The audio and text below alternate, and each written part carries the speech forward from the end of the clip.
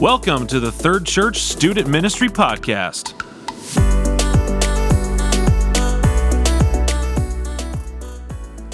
All right, welcome to another installment of the Third Church Student Ministry Podcast. We are in week 3. We are also going through chapter 3 of the book called It's Personal, written by Reggie Joyner, Kirsten Ivey, Virginia Ward. They all work with Orange, which is a student ministry and children's ministry organization that we use a lot at our church. This week we are in a chapter called Do You Know What Matters to Me? And before we jump in, I just want to remind everybody that this book called It's Personal refers to the story of Zacchaeus and how Jesus interacted with Zacchaeus throughout kind of like a little bit every chapter. So I've noticed when listening back to my other podcasts that I fail to mention that a lot, and then sometimes I reference Zacchaeus out of nowhere. So wanted to make sure everybody understood that's where we were going. So today I'm joined by Krissie Kramer. So Krissie, why don't you introduce yourself? Tell us a little bit about yourself. Yeah, I'm excited to be here. So my name is Krissie. I work here at Third Church. My role is a student ministry leader. I've been here going on 4 years, moved from good old Wisconsin. Got all my family's here, 2 nieces, and I love this town and love being here and love students. Krissie is the proudest aunt of all the aunts. I can tell you that. I do love my nieces. She's very like, much. Look at this photo. So, let's just jump right in. Krissie, how about you start us off by giving us an overview, your reaction to the chapter? Mm-hmm. Yeah, I thought this chapter was really great. I loved, like you said, he talks a lot about Zacchaeus and what it looked like for Zacchaeus and Jesus. And when talking about do you know what it matters, or do you know what matters to me? I think that's something that our students ask, and they may never ask it out loud. Like that's what I feel like this chapter kind of alludes to too, is that they may not always ask for that, but that's what they pay attention to. Is does what I do matter to you? Right. And one of my biggest takeaways was how when talking about Zacchaeus and Jesus, it said when Jesus stopped and showed interest in Zacchaeus, he validated his worth, and so it wasn't just to get this man out of this tree. There was a piece of Jesus validating Zacchaeus' worth by showing Zacchaeus that he mattered to Jesus. Right. And some of my other takeaways was just what it looks like to be in a relationship where you're sharing interests. So you may not always love it, but you care about the other person, and so what they care about matters to you. Mm-hmm. I know in our context, we have a few small group leaders who every one of their kids are obsessed with video games. Mm-hmm. They are not. Mm-hmm. But when they have their kids over their house, they figure out a way to allow the kids to share in that and host them and feed them and let them play video games. So, yeah, that's a good example of somebody who, even though it matters to their kids, it might not be a huge deal to them, but they know that would show worth and value to them. I would say I agree with what you said. That was kind of my takeaway, too. I really like, they reference in the book a few times that like when a student is up in a tree, that's kind of their metaphor for, something went wrong, they're not doing well.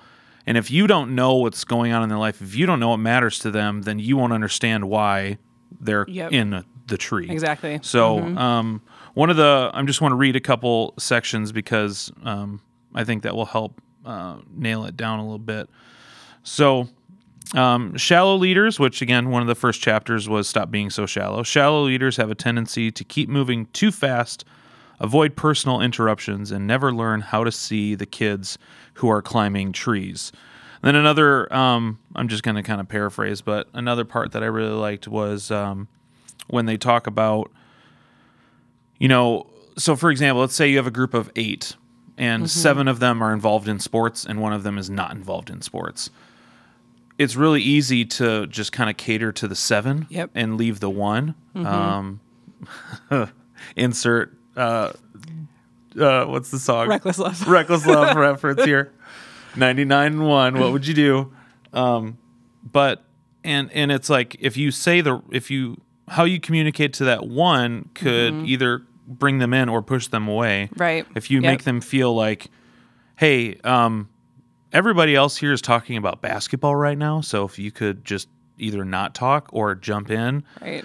We don't care that you care about drama or about whatever other topic, but that's not what Jesus would have done in that moment. That's not what we should do as people who care about students. So, Krissie, how about we kick it back to you? What do you anything that connected to you from this chapter that maybe you have like a life story to connect with?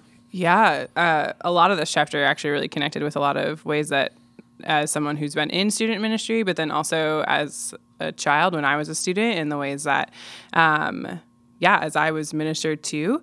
So I'll go to the one about when I was in ministry, or I worked at a school in a before and after school program, and we had these students that loved playing Mario Kart. They just absolutely loved it. And I tried to jump in with them because I knew that they cared about it, and they just wanted me to fail because they wouldn't help me at all. I had no idea how to play it. I didn't know the purpose of things, what buttons to push, all of that. And so they just let me go, and it was a little bit frustrating for me, who's a little bit competitive.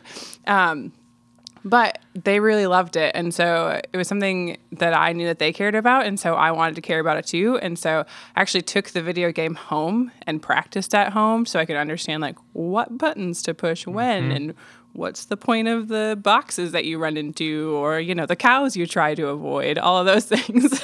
And so that was just a way that I saw what mattered to them, and I wanted to care about that too, because it made a difference in our relationship moving forward from there, just caring for them. So that is an example from since I've graduated and just working with students.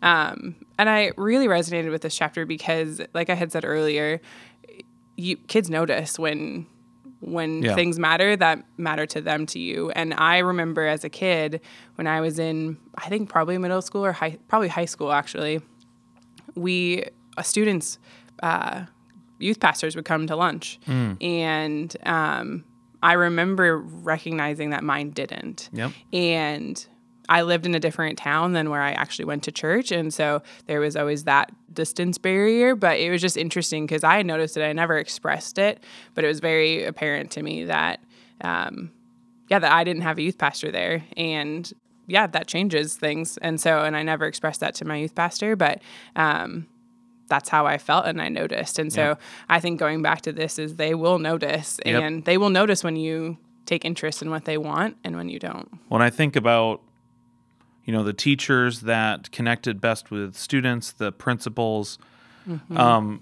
And I think there's a correlation between them taking an interest in how the student's day is going, the things that interest them. And I think especially, I think that point drives home when you think about the ones that don't connect with students. Yeah. And they're very curmudgeon-y and kind of like get off my lawn type personality, rather than like, okay, I don't get the Fortnite or why everyone's doing these dances, but I'm going to at least ask some questions and try and, feign interest. And it says in the book, pausing your adult schedule long enough to explore the interests of middle schooler, high schooler, will never feel very heroic. Setting aside time to eat a Big Mac and fries with your student only to have him spend the entire hour showing you YouTube videos of someone else playing video games may not feel very significant. And now, we're also not saying that that's what you should do all the time. Right.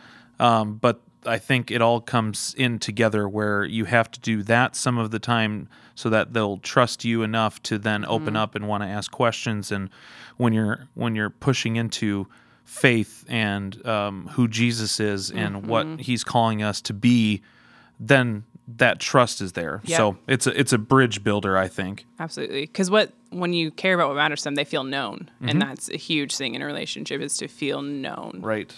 For sure. So, Krissie, why don't we go into our takeaways, challenge portion of the podcast? So why don't you start us off? Yeah, I love the challenges that they offered some challenges within this chapter itself. I thought that they were really good too. One of my favorite ones was asking clarifying questions. Because you don't necessarily have to dive completely into the interest and go all in if you don't like say things like, I don't even know, like if my girls all of a sudden are like, we love hunting. I don't know if I could jump fully into going hunting with them, but asking good clarifying questions of, why do you like this? Tell me what you enjoy about being in nature or hunting things. I think that asking clarifying questions really opens up lines of communication and can really help them to feel known. Because you then show interest in, like we said, what matters to them. Yep. And they may not always love it for exactly what it is, so it's good to clarify, like, they may love a sport because their friends are in it, or the play because they're sword fighting, not necessarily drama or things like that. So, exactly. Yep. I'm here because my friends are here, or I'm here because my parents make me, that kind of thing. That's great. And I think my just overall takeaway from the chapter is kind of the challenge that I want to leave for anyone that's listening is when you show someone that you care about their interests, then they'll learn to, or they'll like on a subconscious level say, okay, this person is someone who cares enough about me. Yep. Again, it's not something that they'll say out loud, like, oh, thank you for caring about my interests. I now feel valued. Yep.